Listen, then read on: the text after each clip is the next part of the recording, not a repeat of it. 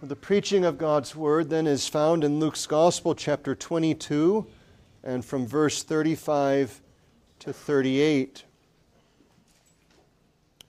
We read of Christ, "And he said unto them, When I sent you without purse and scrip and shoes, lacked ye anything? And they said, Nothing. Then said he unto them, But now he that hath a purse, let him take it, likewise his scrip. And he that hath no sword, let him sell his garment and buy one. For I say unto you, that this that is written must yet be accomplished in me. And he was reckoned among the transgressors, for the things concerning me have an end. And he said, Lord, behold, here are 2 swords. And he said unto them, It is enough." Brethren, we come closer with each verse, with each word indeed, unto that great display of the love of God, as well as the justice of God in Christ Jesus on the cross. And we've noted on occasion how for any of us this would have been a consuming consideration. I draw closer to the fullness of the anguish which I know is going to be measured out to me. And yet, brethren, notice with what care Christ is focused upon His people.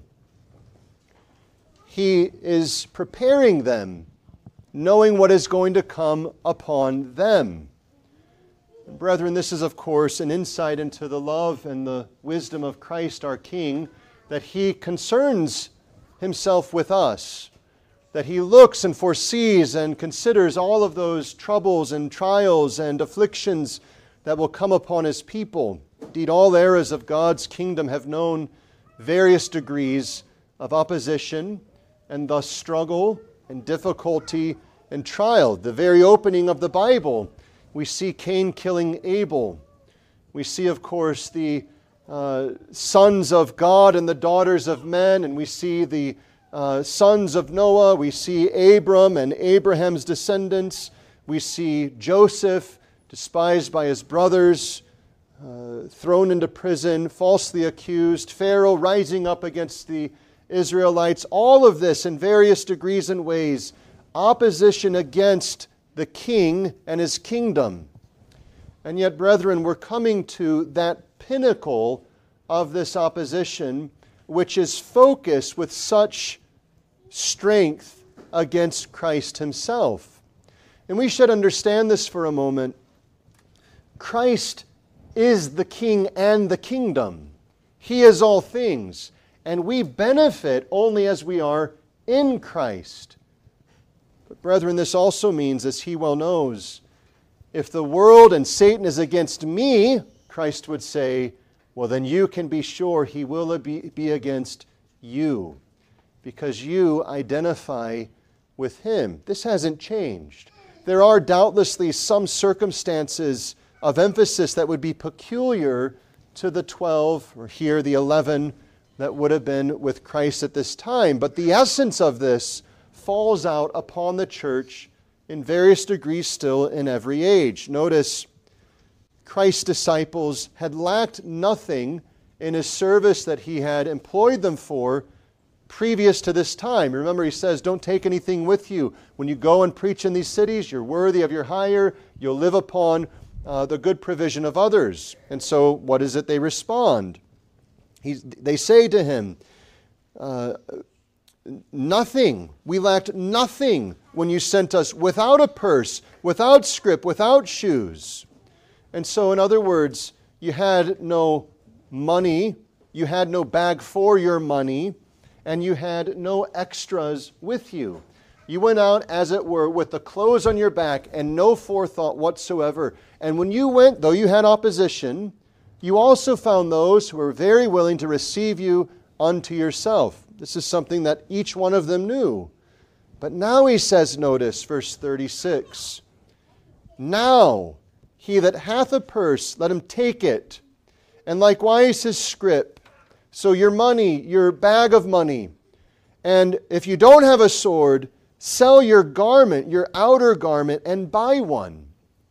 Now we could press this to an over full specificity, but the essence of what Christ is saying is this: be aware of your outward provision, not hyper-aware.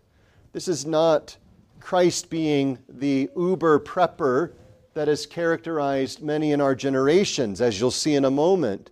He's saying, take mind of the ordinary means of self-preservation. And you'll notice he doesn't say make an idol of it. He doesn't say build an arsenal. He doesn't say make sure you have food stored up for months and years and you have raw, gold and all of these things. None of that's what he's commending. He's saying, nonetheless, you need to be engaged in common sense at this point. Why? Notice he says, for I say unto you that this that is written must yet be accomplished in me. And he was reckoned among the transgressors, for the things concerning me have an end. If you were here last week in the second service, you were given a challenge to be able to present the gospel exclusively from the Old Testament. And here is such a passage quoted from Isaiah 53, when we see Christ understanding that this is with reference to him, the Messiah. But this may strike us as strange because he's saying to his disciples, you need to be on guard because they're going to attack me. The things that are written about me are now going to come to an end. He's not saying it's going to be over in so many ways. He's saying it's going to be fulfilled. It's going to come to fruition. What's the connection between these two things? You need to be on guard. You need to be prepared because they're coming after me. I'm going to be reckoned among the transgressors. And you notice something beautiful in that reference to Isaiah 53. It's pointing out his vicarious atonement. It's not just the outward suffering, but he's going to be reckoned, numbered, counted, credited to be among the transgressors.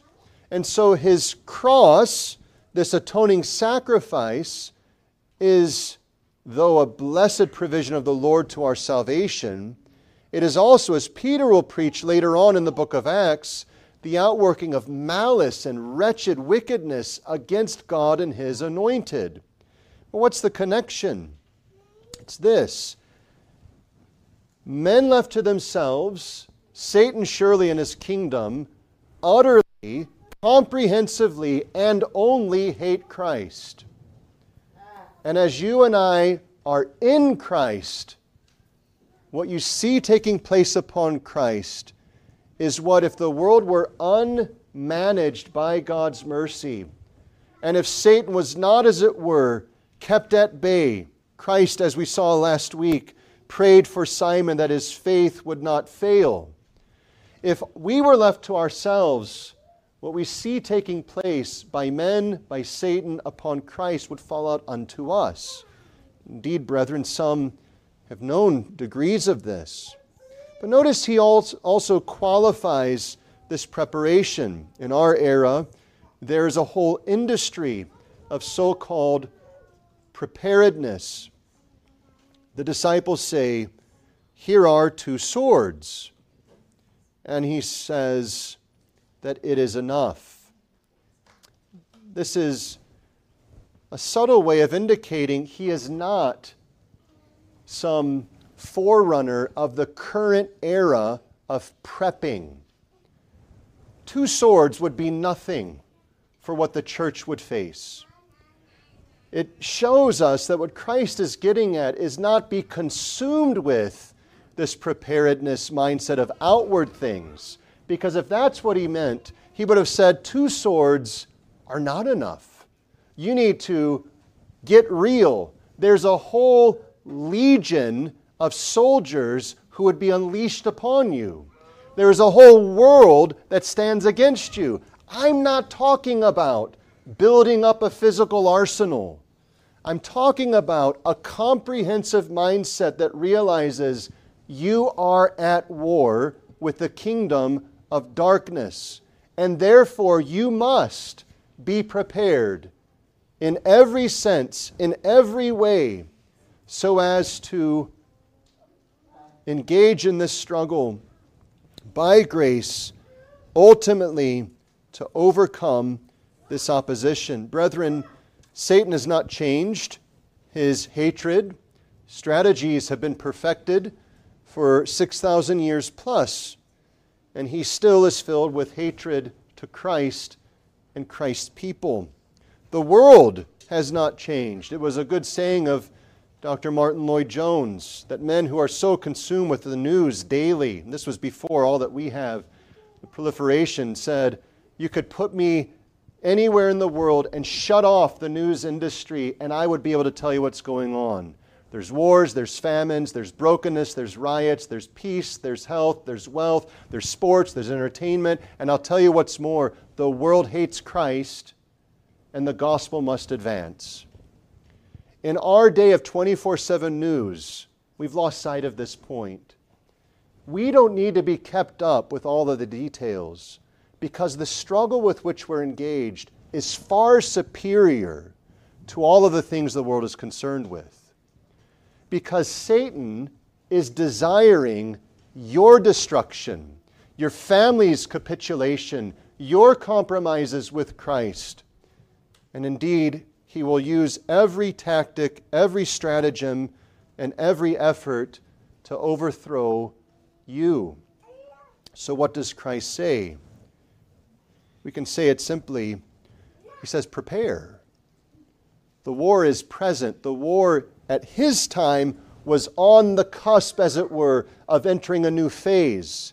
You're about to see unleashed the fury of Satan against the Son of Man. And be sure, if that's how he treats the king, so will he treat his subjects. So, brethren, you and I have before us Christ, our King's commission to prepare. We'll consider then the cause of the struggle for which we must prepare. And then we'll consider the focus as well as the engagement. The cause, the focus, and the engagement. But for first, the cause for the reason we must prepare. Well, simply we can note that it is fundamentally the world's opposition against Christ. And notice this is nothing new. This was prophesied in Isaiah 53. It was foreshadowed in various ways in the Old Testament, and it was evident even to the disciples. They didn't have only blessed reception. They did have some who refused them and rejected them. But Christ is saying there's a phase, as it were, to this warfare that is about to reach a level that my kingdom has not known before. There's many reasons for that, but Christ identifies the central cause of it. He was reckoned among the transgressors. This is pointing out the fact of sin. So we have to back up a bit. Why would the Messiah be reckoned among the transgressors? Well, because there are transgressors. But why are there transgressors? Well, that's because there is a world of rebellion. But what is sin? What is transgression? What is rebellion against? Well, to ask that rightly, we have to say, against whom is this transgression, rebellion, and sin? And ultimately, it's against God. So the world stands at enmity with God. And in fact, as elsewhere noted, sinners are enmity. They're not just at, but they are, as it were, engulfed in it. They are comprehensively opposed to it. So that as Psalm 2 says, the rulers of this world, the kings of this earth, are set against God and His anointed. They despise God and Christ. Brethren, please never let anyone say to you that we don't get to sing of Christ in the Psalter. Many reasons we can say, but one is simply Psalm 2. There is the anointed, the Christ, the Messiah. And there is the hatred, the opposition against Christ and the Messiah. But back up and consider that hatred. Why is it that Satan and the world so hates Christ and the Messiah? Two reasons. One is because of His essential glory as the Son of God. The world despises God, despises the Son of God. But secondly, because that Son of God incarnate has come to rescue and redeem sinners out of that darkness, out of that damnation, and to bring them out unto a life of blessedness. And if there's anything that misery loves, It loves the misery of others. Have you ever noticed that simple statement, hurting people hurt people? And so those who are hurting, they find almost an unbreakable chain to go on and hurt people. This can be in the most difficult of circumstances to the weakest of circumstances. It's not universally true or unbreakably true, but there's a reason for the proverbial statement. Hurting people hurt people. And in fact, you know it in your own experience. When you've had a hard day at work or with the children or on your own, it doesn't matter, you're more likely to spout off and injure someone in your own impatience and words. That's a testimony to it. But brethren, among the best Christians, if that's the case, it's perfectedly so with Satan. He is himself cursed. He is already undergoing the miseries of cursedness. And his only, as it were, outlet is both in despising God and despising those whom he would save. But think of it this way as well. When God saves a sinner, it is to the glory of God. It is to the praise of his name. When you, as a converted believer, walk in greater faithfulness to the Lord, it is to the glory of God. And so what's the point? Satan despises every advance.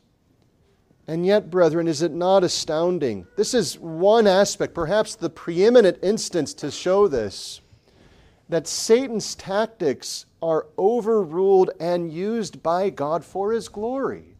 And so when Christ suffers, as he testifies he will, and the vengeance, as it were, rather the hatred of Satan is there brought forth. Remember, Satan had entered Judas, who would become the betrayer and ultimately be the instrument by which Christ would be handed over and judged and ultimately crucified, that this work of Satan is actually magnificently, beautifully, perfectly the outworking of a gracious purpose to save sinners. But that truth doesn't reduce the fact that the painful sufferings inflicted upon Christ and his people are real. Christ knows that. And he has compassion upon us. And so he sees the hatred of Satan and his kingdom, who employs wicked men, some of whom are malicious and intentional. Be sure of this. There are men and women in this world who hate you. And we're not talking about those of a foreign tongue who are dressed in foreign dress, who go to mosques and other temples. We're talking about people in this neighborhood. We're talking about people in your neighborhood. For as soon as you assert they must repent and believe the gospel, you'll see exposed in one way or another their defiance against that claim and their despising of you.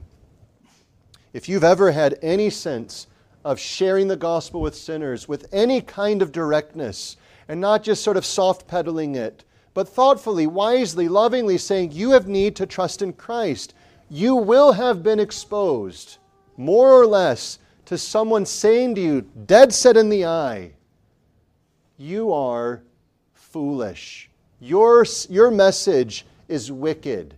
And so you see yard signs in different seasons and so on. Love is love and hate is hate and so on. And it's all level. Let's just be explicit. It's a leveled statement against Christ.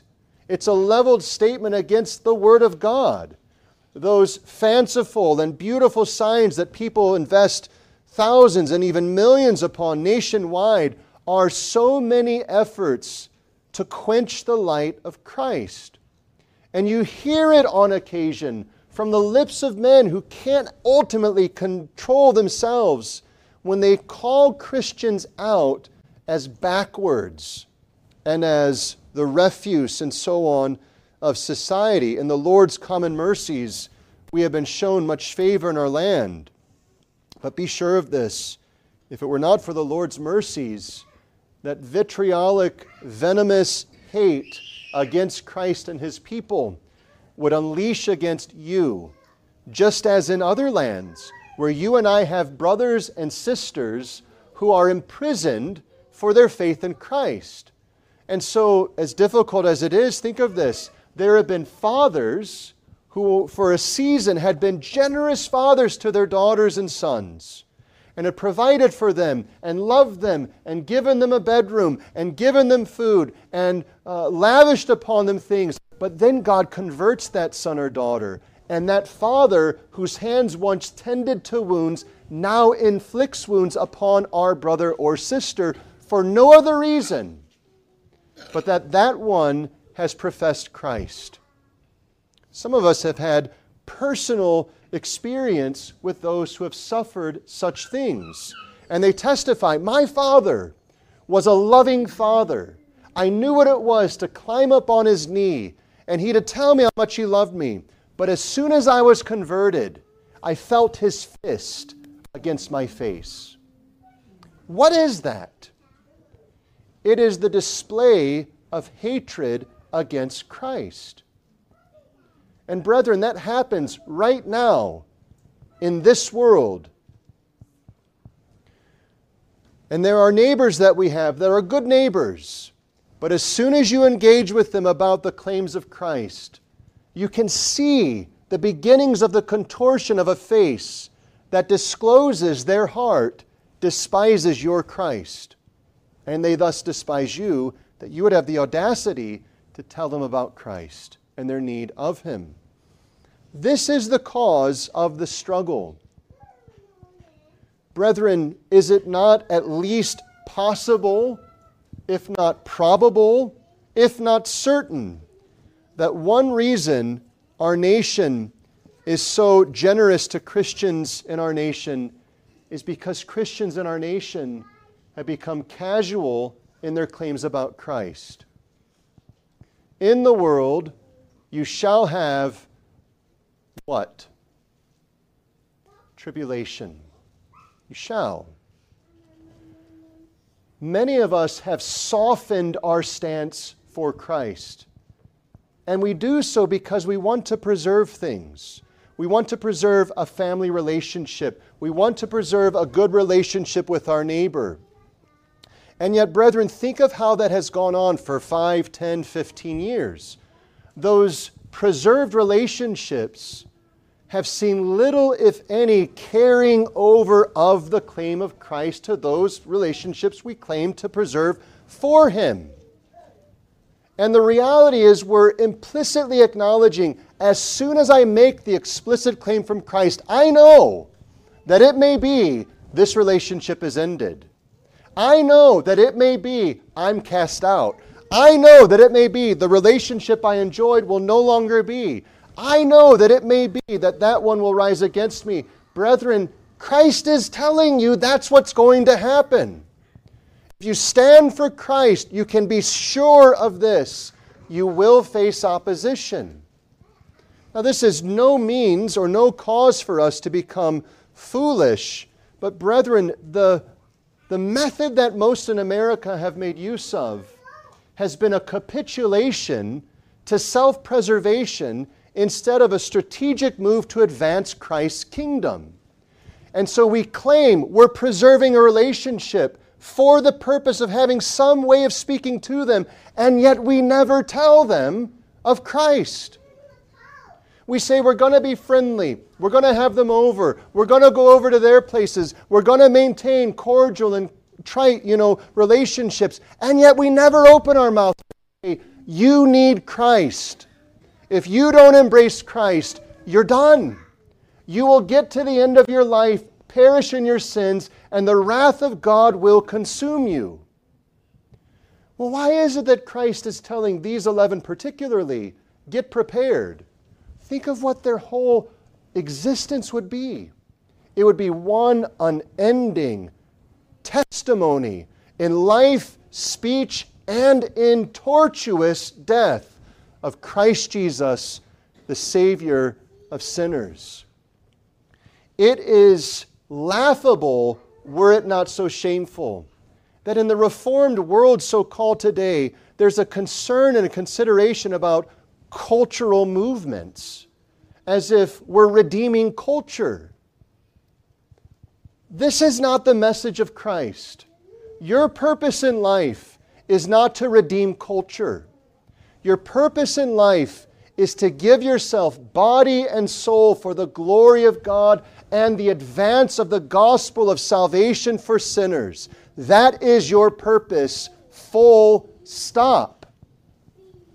If you're a wife, your purpose is to advance Christ in loving your husband, submitting to your own husband as the church is to Christ. If you're a husband, your purpose in that aspect of your calling is to love your wife as Christ loved the church and gave himself for her to the advance of Christ's praise. If you're parents, your purpose is to invest in your children, to train them up in the nurture and admonition of the Lord so that they may give glory to Christ. If you're a businessman, your purpose is to be diligent in business, that the name of Christ would not suffer reproach.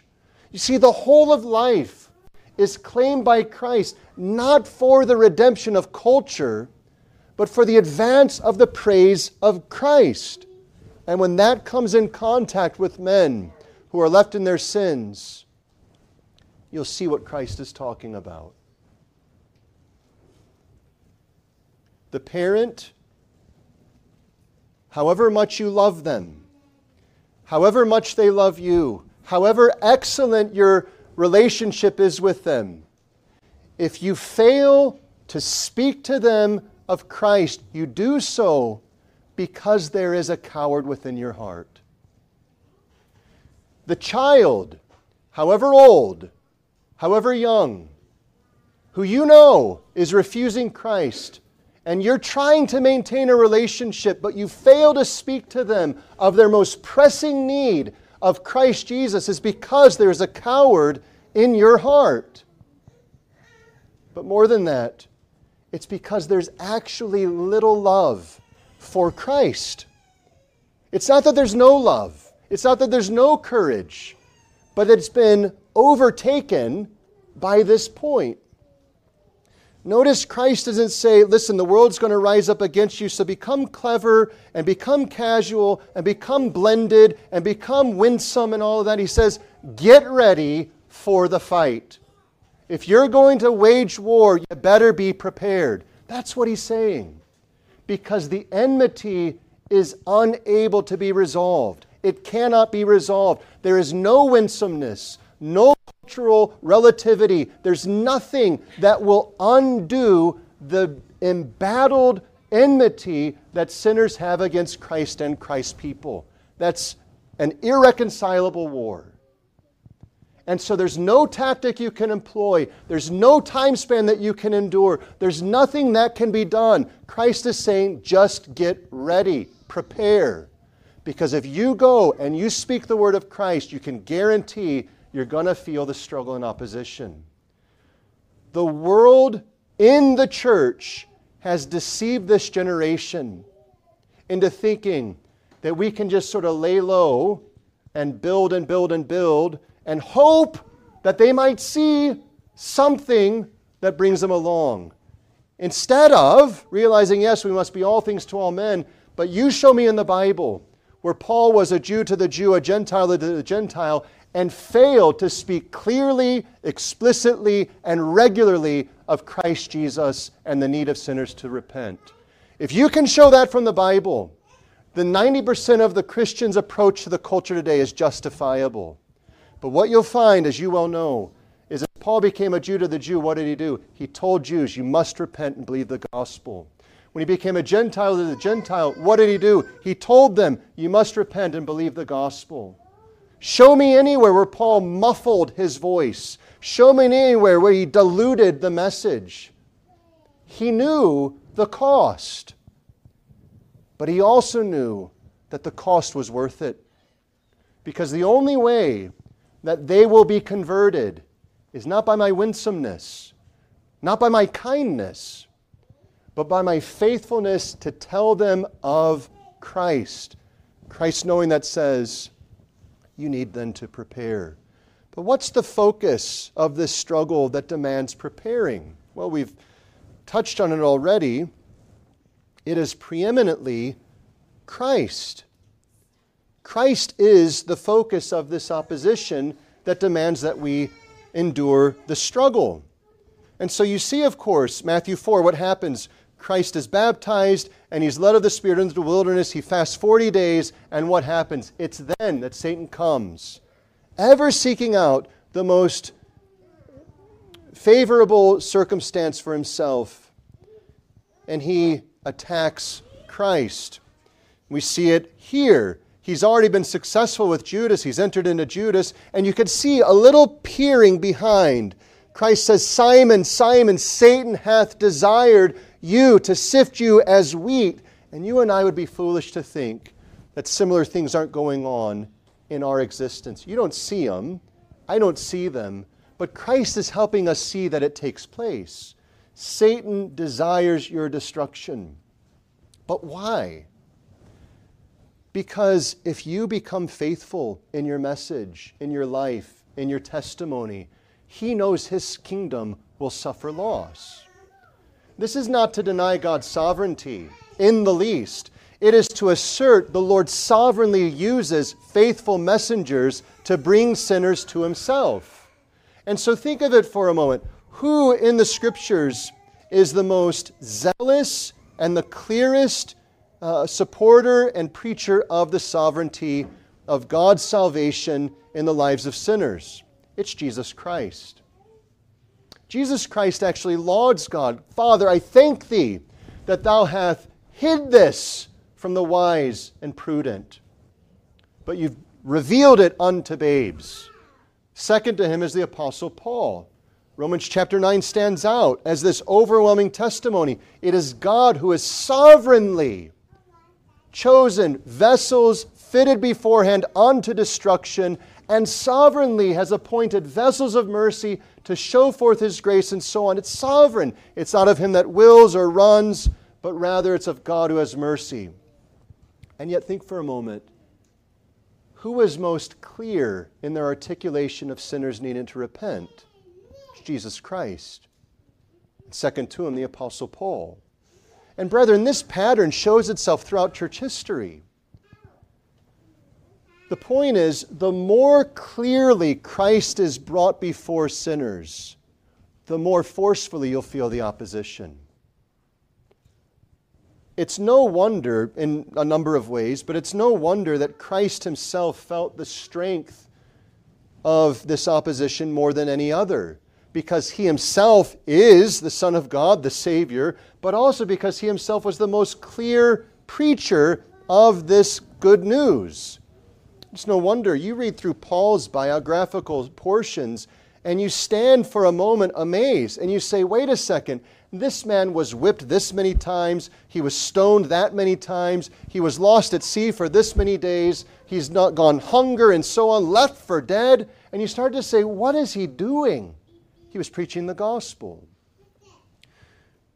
When the Iron Curtain was broken and Christians could assemble again in those areas where it was once forbidden, men hobbled with bones that had been broken to heal and were malformed now, who had scars after repeated tortures, and you say, why did they so suffer? Because in the face of opposition, they said, it's Jesus Christ you need. It's Jesus Christ, the Savior of sinners. You, my torturer, need Jesus Christ. You, the one who has power over my body in this prison cell, need Jesus Christ. Brethren, there is a cause, but this focus is with an unmovable crosshairs upon Christ. The more you preach the Christ of the Scriptures, the more you tell others of the Christ of the Scriptures, the more you live according to the Christ of the Scriptures, the more you'll feel the opposition there is to the Christ of the Scriptures. I mean, this is summed up for us in a very simple but powerful statement in Revelation chapter 12. We don't need to go into all the details surrounding, but notice how this is expressed. Revelation 12, when it speaks of the church under the image of a woman. And it says in verse 14 or verse 13, when the dragon saw that he was cast into the earth, the dragon's earlier identified as Satan, he persecuted the woman which brought forth the man-child. And to the woman were given 2 wings of a great eagle, that she might fly into the wilderness, into her place, where she is nourished for a time and times and half a time from the face of the serpent. And the serpent cast out of his mouth water as a flood after the woman, that he might cause her to be carried away of the flood. And the earth helped the woman, and the earth opened her mouth and swallowed up the woman, which the dragon cast out of his mouth. And the dragon was wroth with the woman, and went to make war with the remnant of her seed, which keep the commandments of God and have the testimony of Jesus Christ. Do you see for a moment, it is unable to be disconnected. When people live according to the commandments of God and testify of Jesus Christ, Satan will rise up to try and oppose the same. But here's an encouragement. The Lord is testifying He will preserve His cause. This doesn't mean that the relationship might not be lost. It doesn't mean that our bodies might not suffer. It doesn't mean that our bodies might not be sawn asunder, as many of our forefathers were. But it does mean the cause of Christ upon which we are focused will not suffer defeat. Whatever else suffers defeat, brethren, Christ will not. And this actually starts to strengthen us. This actually starts to help us. It was said of one who was brought before the emperor that for the cause of Christ Jesus, the emperor said, I have all manner of instruments of torture. I can take away your lands. I can take away your comfort. I can cast you out of this land. I can take away all of your family, all of your wealth. You must deny Jesus Christ. And in various ways, not only this one, but others who face similar things would say, if you can show me then something that is better than Christ, I'll relent. If you can show me something that is worse than the wrath of God, I'll relent. But I stand persuaded of the Scriptures that there's neither nothing better than Christ, nor is there anything worse than hell. And so whatever you would bring against me, whatever you could provide to me, whatever pain you would make me suffer, is not to be compared with what Christ is for me, or what I would lose if I lost Christ.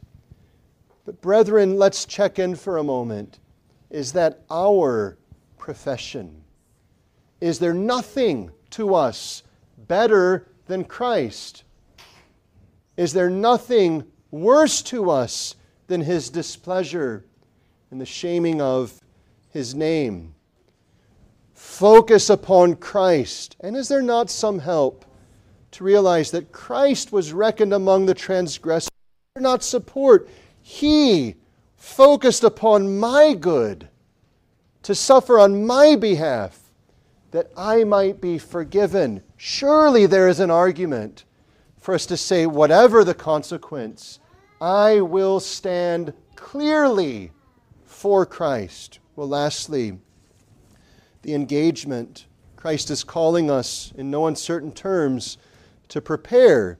And yet notice the various ways He's saying prepare. He's saying, in one sense, prepare mentally.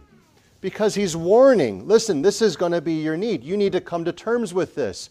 Peter will say it, and it's interesting, as was noted last week, you can read the section of Luke 22 and then read 1st and 2nd Peter, and you'll see tons of connections flowing from this very portion. One such thing is, don't be surprised by the fiery trial that's been raised up against you. Where does he get that from? Well, it's not only his experience, it's the teaching of the Lord. He's saying you need to come to terms with this. As you stand for Christ, you'll see two things happen. One thing is, you'll see some brought to Christ. You'll also see others despise Christ and despise you for telling them of Christ. Those are the two things that you'll witness. So don't be surprised when those who despise Christ are given a season of power and a trial of torment comes up. This was foretold. You signed up for it. When you professed Christ, when He claimed you unto His covenant, you were then enlisted for this struggle that is before you. So don't be surprised.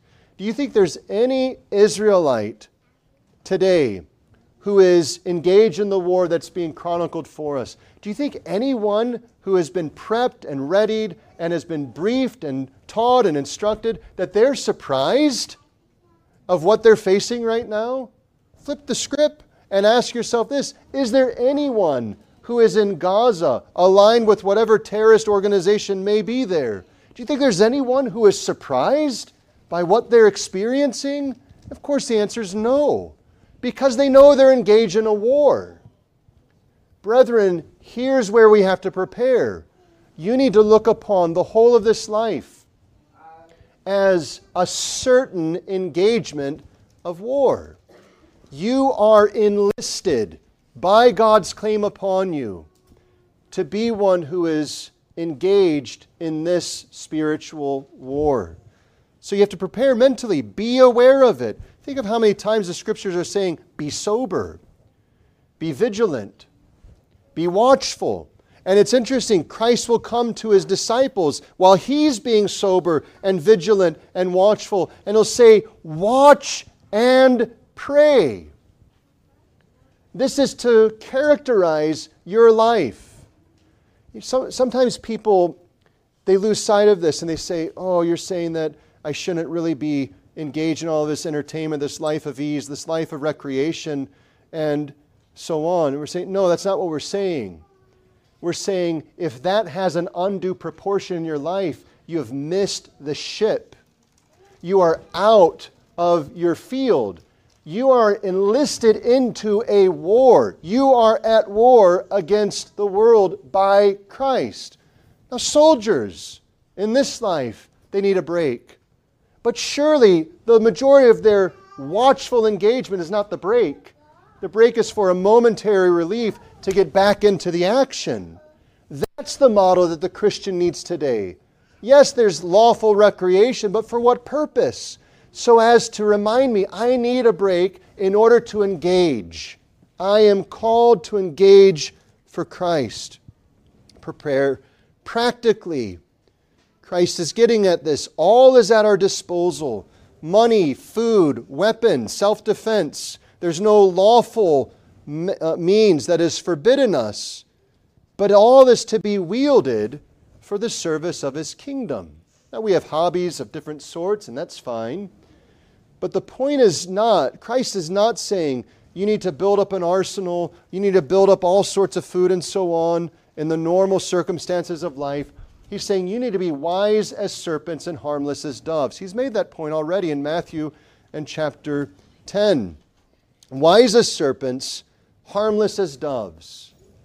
To the extent that you need to be thoughtful about your clothing and your food and all that, be thoughtful. But that's not the end. That's a means to the end.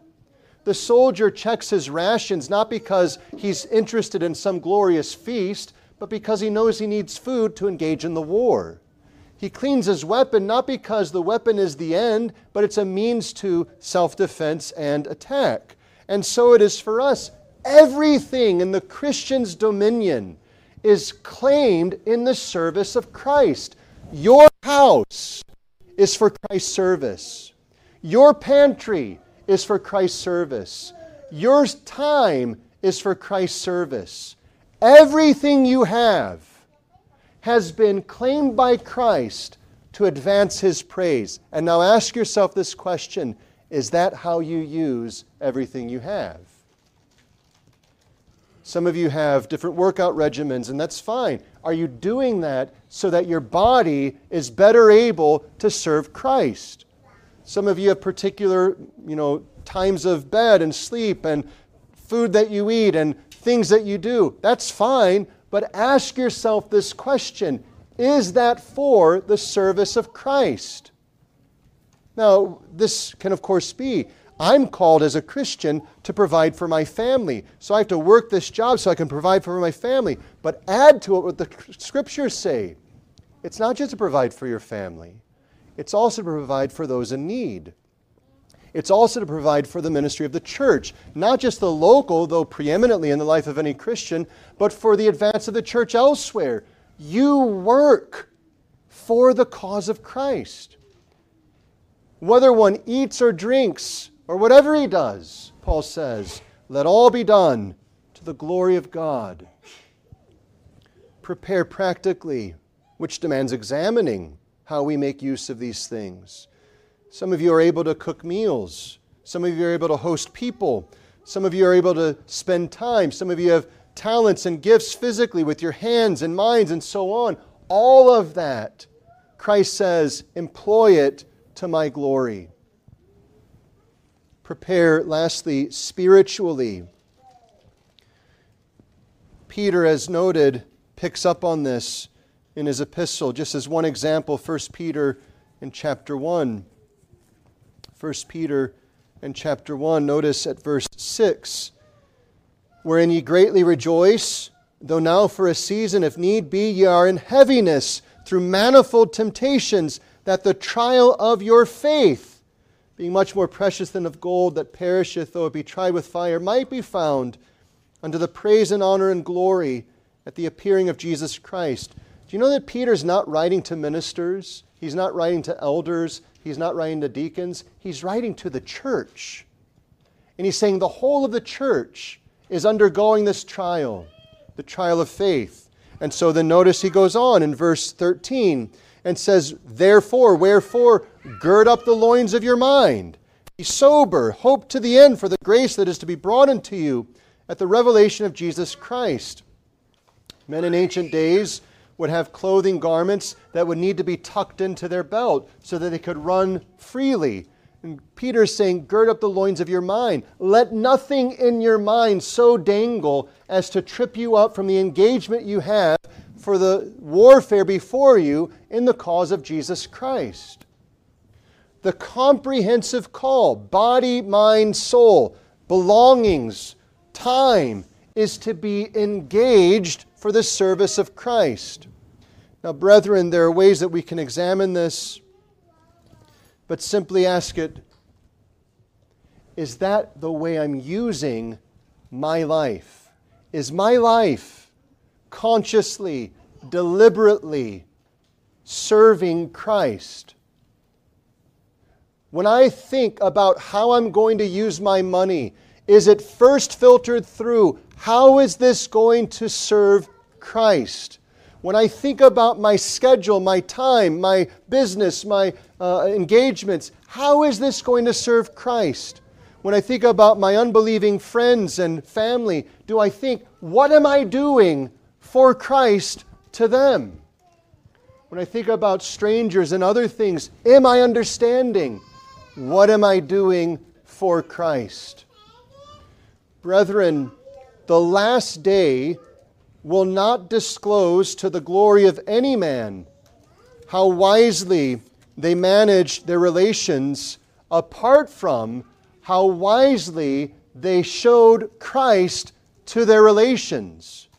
That's wisely managing a relation. It's manifesting, disclosing, lovingly, compassionately, tenderly, frequently, regularly, self-sacrificially Christ. When Christ stood for his claim and many turned away from him, he didn't say, I guess I was too straightforward.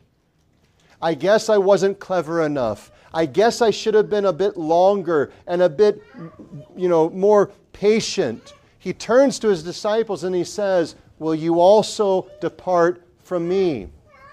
And they said, where else shall we go? You have the words of everlasting life. On another occasion he says, whoever loves father, sister, mother, brother, husband, anyone more than me is not worthy of me. Christ is the preeminent purpose of the Christian because Christ is the preeminent lover of the Christian. Christ loved me, Paul said, and gave himself for me. And what do you find Paul doing? Loving Christ and giving himself for Christ. Prepare, brethren, because it's not something that's coming. It's something that is. You are right now in this war. You are right now an engagement, you have been enlisted. You have been put in line. You bear rank in the army of Christ. To fulfill your calling, what is it that you need? But that you need Christ. And so, brethren, here is Christ's call to prepare for this struggle, which preparing demands above all else your firm, your full reliance upon Christ, that you indeed may serve to His glory. Would you stand with me for prayer?